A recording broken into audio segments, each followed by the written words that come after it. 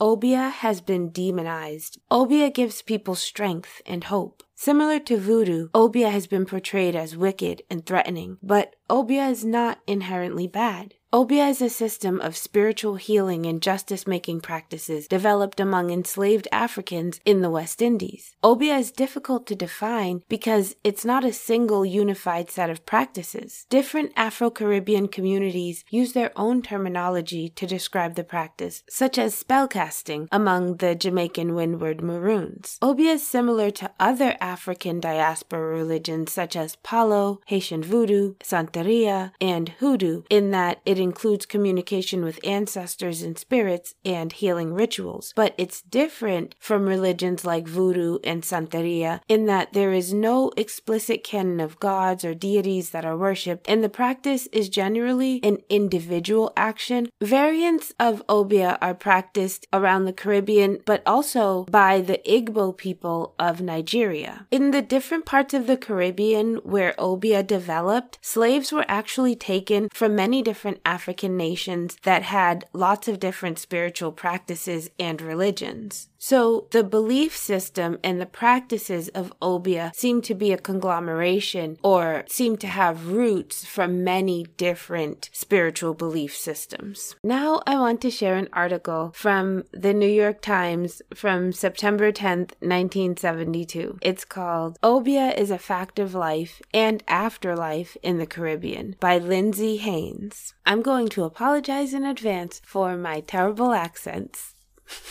Caribbean Travel Notes. On Barbados, an 18-year-old girl is awakened by a tapping at her window. She recognizes the rings on the hand waving goodbye as her grandmother's, but when she rushes outside, no one is there. Later, the girl learns that her grandmother has died at that very moment on the other side of the island. In Jamaica, a dying woman warns her husband that if he mistreats their son, she will come back to haunt him. He remarries and has a second family. Then, his first wife begins showing up at the front gate. The night fishermen see her standing there in the same white dress in which she was married and buried. It is not until her husband sets down rules for his second wife concerning the upbringing of the first wife's son that the ghost vanishes. In Georgetown, Guyana, a live black chicken is found under the clothes of a not yet buried corpse. With it are slips of paper bearing the names, birth dates, and addresses of certain people. Those mourners who are named flee the scene in panic. They know they were expected to suffocate and die within 9 days, like the chicken that was to have been buried with the body. This is Obeah, the black magic of the Caribbean. It is too secret, too mercurial for statistical study, but it is found everywhere in the West Indies, and believers consider it effective both in matters of life and death and in day-to-day affairs. A person might turn to Obeah if he yearns to see his competitor's business fold, or if he wants to clinch a promotion, or if he needs a spell that will make him irresistible to the opposite sex. Man's scientific advancements may have taken him to the moon, but witchcraft remains alive and hexing in the West Indies. Peace of mind is still something to be worn around your neck. Tourists seldom realize how powerful and persistent this Obeah or necromancy is throughout the Caribbean islands. Brought over centuries ago by African slaves, it has thrived, enhanced by superstitions prevalent among Scotch and Irish Highlanders, interlaced with Christian ritual and aided by an expert botanical knowledge inherited from the Carib Indians. Obeah is a private pursuit, something just between a fellow and his fears. Since Obeah is technically illegal on most islands, its believers maintain a conspiracy of silence. Caribbean Obeah men live in seclusion in the bush, out of the eye of the law, which is forever on their trail. They speak in unknown tongues, which not even they themselves always understand. Their powers can both heal and harm, and are for hire by rich, poor, black, and white. Obeah is not to be confused with the formalized rites of Haiti's more familiar voodoo. Obeah has no creed or organized service of worship. In the language of the Ashanti, Obaifo meant wizard, and Obi in East Africa meant sorcery or fetishism. The etymology has been traced to ancient Egyptian mythology in which Ob or Alb meant serpent. Moses warned the Israelites not to recognize the demon Ob, translated in the Bible as divinator or sorcerer. Peace of mind in the West Indies is something to be worn around the neck. to ward off jumbies. Whatever its source is, obeah drove the West Indian sugar magnates right up the plantation walls. When Africans were shipped to the New World, they were forced to relinquish language, culture, and religion. Black magic they managed to cling to, perhaps because it represented revenge and hope to them. The planters outlawed African drums for fear they might communicate a message of insurrection, yet they considered obeah merely quaint superstition at first. They did not prohibit Africans from wearing amulets or packets of herbs around their necks. The planters seldom discovered the slaves who were secretly harvesting arsenic beans in their gardens. Most planters eventually learned firsthand about the power obeah had over their slaves. The latest European medicines were useless against a slave who moaned, "I obeah agwandai." Without any apparent physical symptoms, the African turned his face to the wall and pined away. A search of an obeah man's shanty would reveal only a few cat's ears, bottles of grave dirt, dried plants, and some human hair. Shadow catching, as it was called in the 17th and 18th century plantocracy era, was when someone who was spellbound believed an enemy had caught his shadow and thus had the power to bring about his death. When it finally dawned on a planter that he himself might be the victim of this underground resistance, he outlawed obeah, making its practice punishable by death. Still, people continued to die without symptoms. Convictions were impossible to obtain because no one would testify against an obeah man for fear of being hexed himself. Deathbed confessions, however, were not unusual. "Remember when Massa's son was sick? Well, I the one put something in his soup."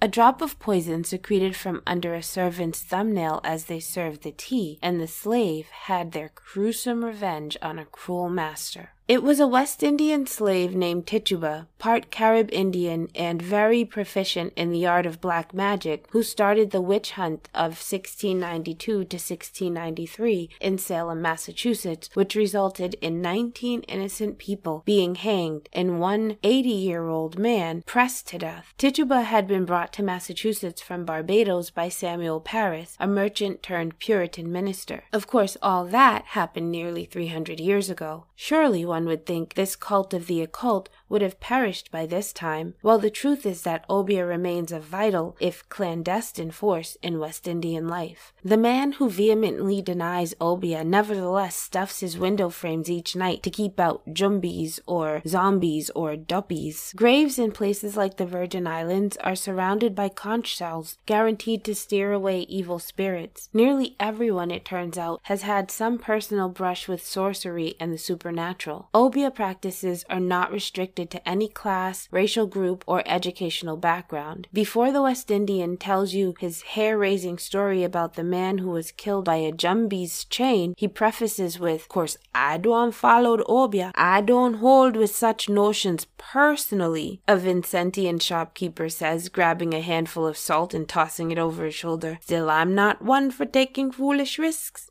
Obeah is the scapegoat for bad times, something to hang bad luck on, and a ready explanation for disease. Obeah is real, not only because people think it is, but because its practitioners have a formidable knowledge of the properties of plants. Animal entrails might be part of their kit, but it is the leaf broths and bark teas and berry astringents with which these expert herbalists are able to heal or to harm. When the London or Toronto trained physicians at government hospital fail to cure with their needles and pills, one seeks out the bush doctor. Love potions. His wish bag can protect one from enemies. His love potions with names like Follow Me Man, guaranteed to turn a perfume advertiser positively green, promise that affections will be returned. He can recommend virility victuals and ensure faithfulness from one's beloved. The powers of obeah protect fishermen, aid farmers' crops, get a man's boss to offer him a raise, make a man's shop profitable, help a lawyer win his case by tongue-tying his opponent in court, or drive off that evil spirit which has brought one down on one's luck. With his occult powers, the Obeah doctor can control both the living and the dead. He can haunt a house, ruin a marriage, put a jumbie on you till you go out of your head, cause someone to break out in sores, and for the proper price, even in this rational scientific age, cause death by using poison spiders, contaminated water, rusty nails, black candles, and grave dust. For those who can't afford a professional job, there are do-it-yourself hexes. Get your enemy's footprint and gather up dirt where he walked into a bag. Add salt and tie the bag on your wall. Then stick pins in the bag. Right away, wherever he may be, the foot or the arm is going to swell up and take sores. If a person wants to keep someone's field from producing, all he has to do is place a roasted breadfruit on the land with a dried herring inside, and the crops will wither. To keep thieves away, put a miniature coffin on a pole. It will be more effective than a scarecrow or no trespassing signs. If such techniques fail, it simply means the person is not a true believer. That is the Obeah doctor's insurance against failure. Faith can move mountains, so if the mountains refuse to budge, there is obviously serious lack of faith somewhere. The head of a white rooster or a lime cut in half and left in the yard means that someone has put something on the occupant. Woe to anyone who discovers a dead lizard in a matchbox on his porch, or a tiny box covered in a black cloth and containing a seed or coffin nail wrapped in black, for those are signs that his own body will soon be in its shroud. A coin or handkerchief found in the yard is not disturbed for fear it might be hexed. Painful symptoms. Jumbie dust or grave dust is powerful stuff. If it is sprinkled where your enemy walks in bare feet, his legs will soon start to itch, then swell up and begin burning with pain and break out in festering sores. Unless he gets help from the bush doctor and soaks in prescribed herb cures, he could get an infection and might even die. Caracal Jack, the Obeah man, took the bones and teeth from a grave and boiled them into tea, and the victim died before the 9th day. Of course, a non-superstitious American tourist wouldn't believe any of this macabre malarkey. That is, not until he visits the hut of someone like Justina Bailey, the Obeah woman, or hears the story told by an overseer for a banana estate on St. Vincent whose 20-year-old daughter had been hexed. She break out in sores and her limbs swell up, and she took to bed wanting to die. Doctors couldna help. She didn't know what caused her agonies, so at last I takes her to the bush doctor. The only cure for an Obeah is a more powerful counter-Obeah. When he takes the girl to Justina Bailey for treatment, Justina's neighbors not only stand in awe of her unfathomable powers, they have also made her the neighborhood scapegoat. When anyone is uptight or having a tough time of it, it is because of that woman up there on the hill. She all time making evil deeds. I don't believe Obeah, but I tell you, Justina Bailey walk with the devil. That's what one Vincentian said in a guarded whisper. She want me marry her daughter, but I choose another. So she put a jumbie to live at our house and hex my marriage. Oh, we live in bad.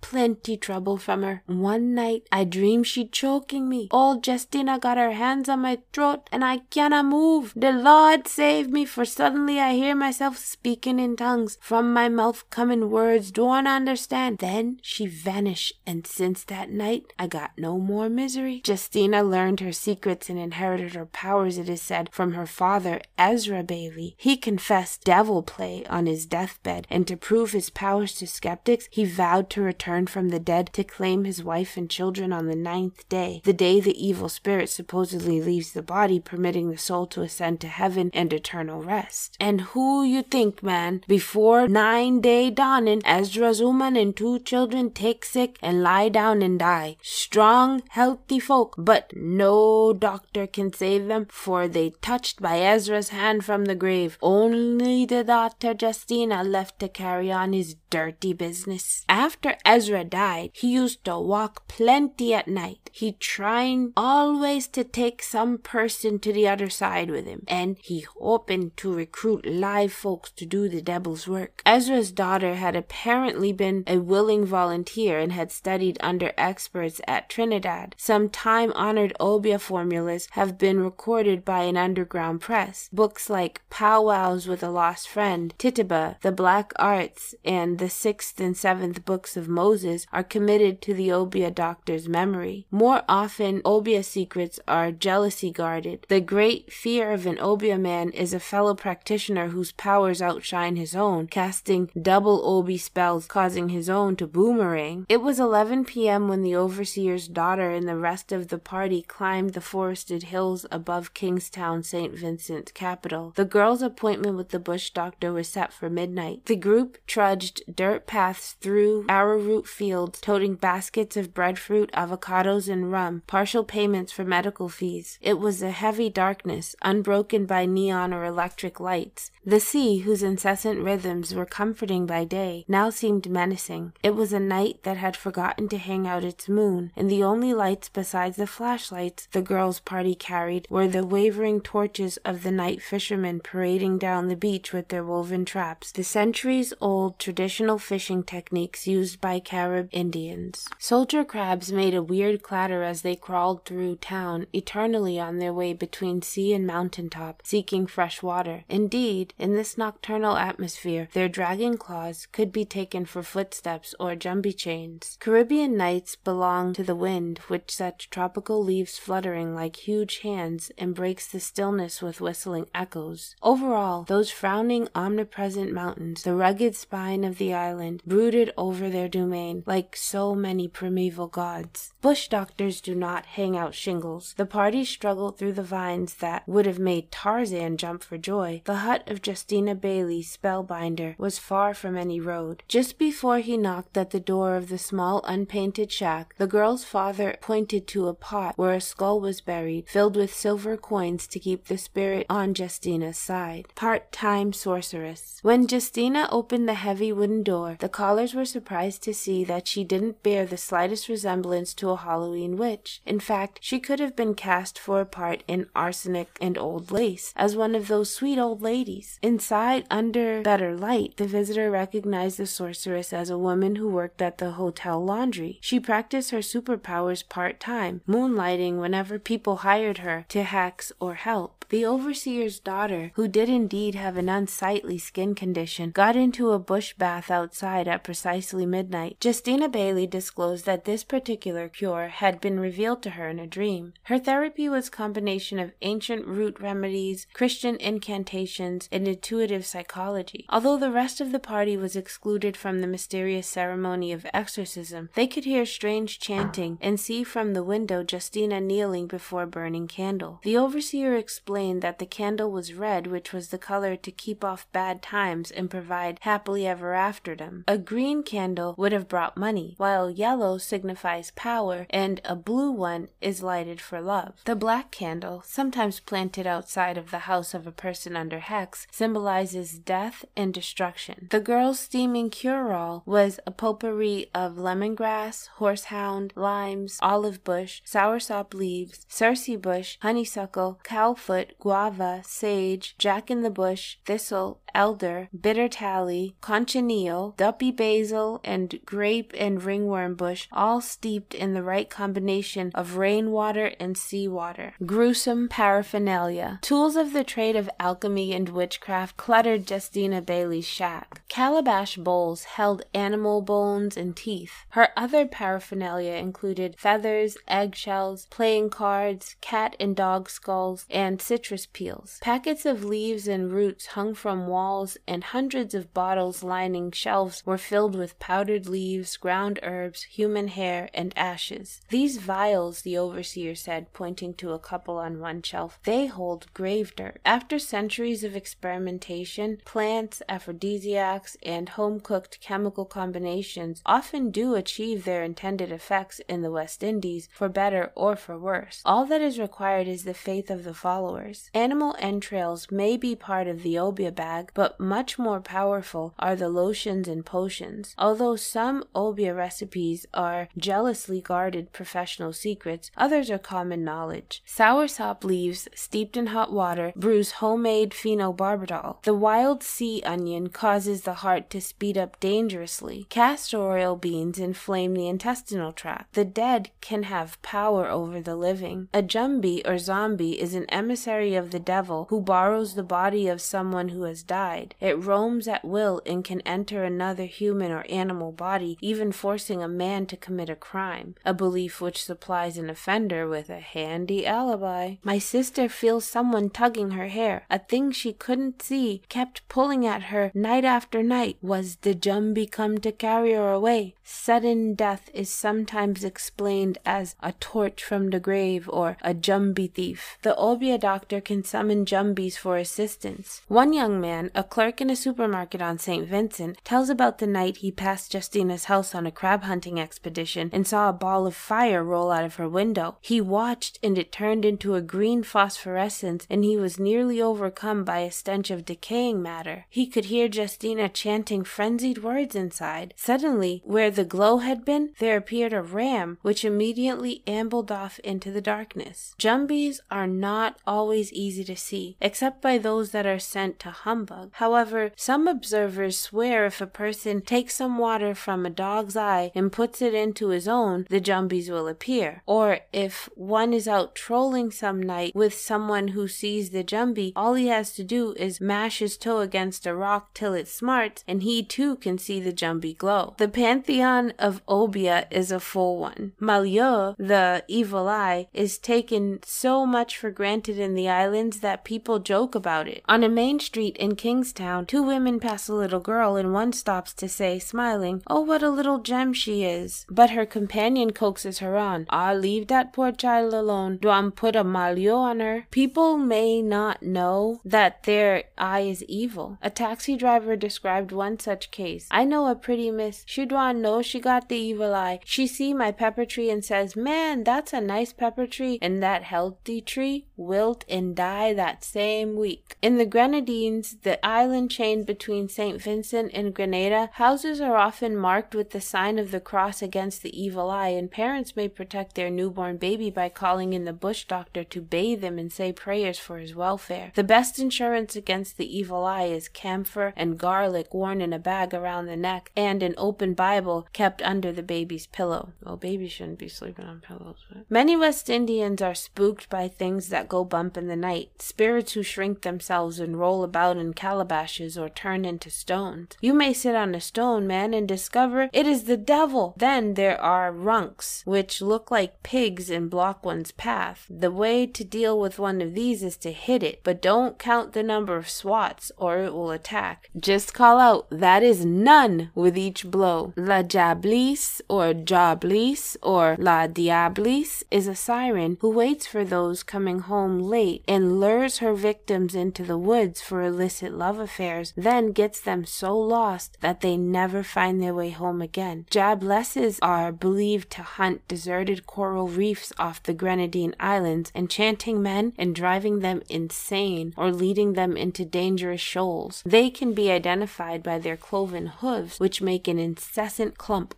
as they limp along. Werewolf roll. The loup-garou or lagaru is a chain-dragging creature with the power to transform itself into any animal, but it is particularly fond of playing werewolf. He will devour anyone, living or dead, with the exception of twins. The way to restore a loup-garou to human form is to spill his blood, or you can outsmart him by leaving 99 grains of sand or rice or corn, depending on the island, outside the house. He has this compulsion to count them, and when he has gotten up to 99, he will search everywhere for the 100th. Unable to find it, he will think he's made a mistake and begin counting all over again and keep on until dawn breaks and he must take human form once more. Finally, there is the Sukuyan or Heg, a female vampire who thrives on the sweet blood of children. She might turn out to be that dear old lady down the street who at night leaves her own skin behind in a heap and metamorphosizes into a bat, ball of fire, or huge egg, or becomes invisible. The weapon to use against her is salt.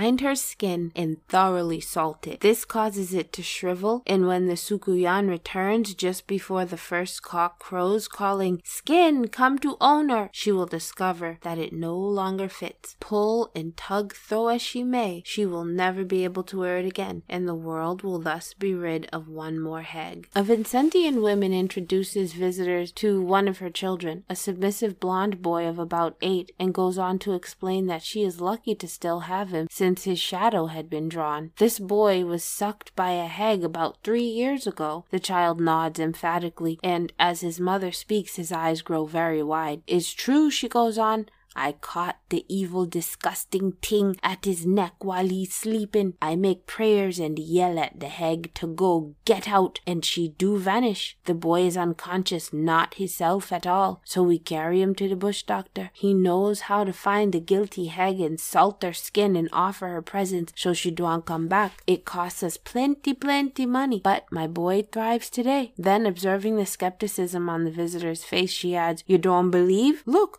my boy's neck." She pulls his head sideways and points to what appears to be a tiny purple birthmark just below the back of his ear. "See? It's proof. The mark of the hag. This boy will grow up a believer. That much is certain." He never doubts this terrible tale he had heard his mother relate so often. It is through such retelling and embellishment that the belief in supernatural beings is nurtured in the West Indies. Obeah provides ready answers to the unknown, alleviates personal guilt, offers outlets for hostility and explanations for failures, and its practitioners can earn a living from people's fantasies and fears. If all these tales of witchcraft cast a momentary shadow over the travel poster image the visitor might have of the Caribbean Isles, all he has to do to avoid getting hex appeal is to live the simple life. Don't give nobody cause for jealousy, and nobody gwine put trouble on you. Don't have too much ambition or get too much good things, or surely somebody gwine get plenty vexed and be humbug you. Okay, that's the end of the article. It was very long, but I hope you enjoyed. Thank you so much for listening. Obviously, the person writing the article didn't really believe in Obeah, and that's fine, but I thought it was interesting to get all those little stories and different practices and things. So thanks for listening. Bye-bye.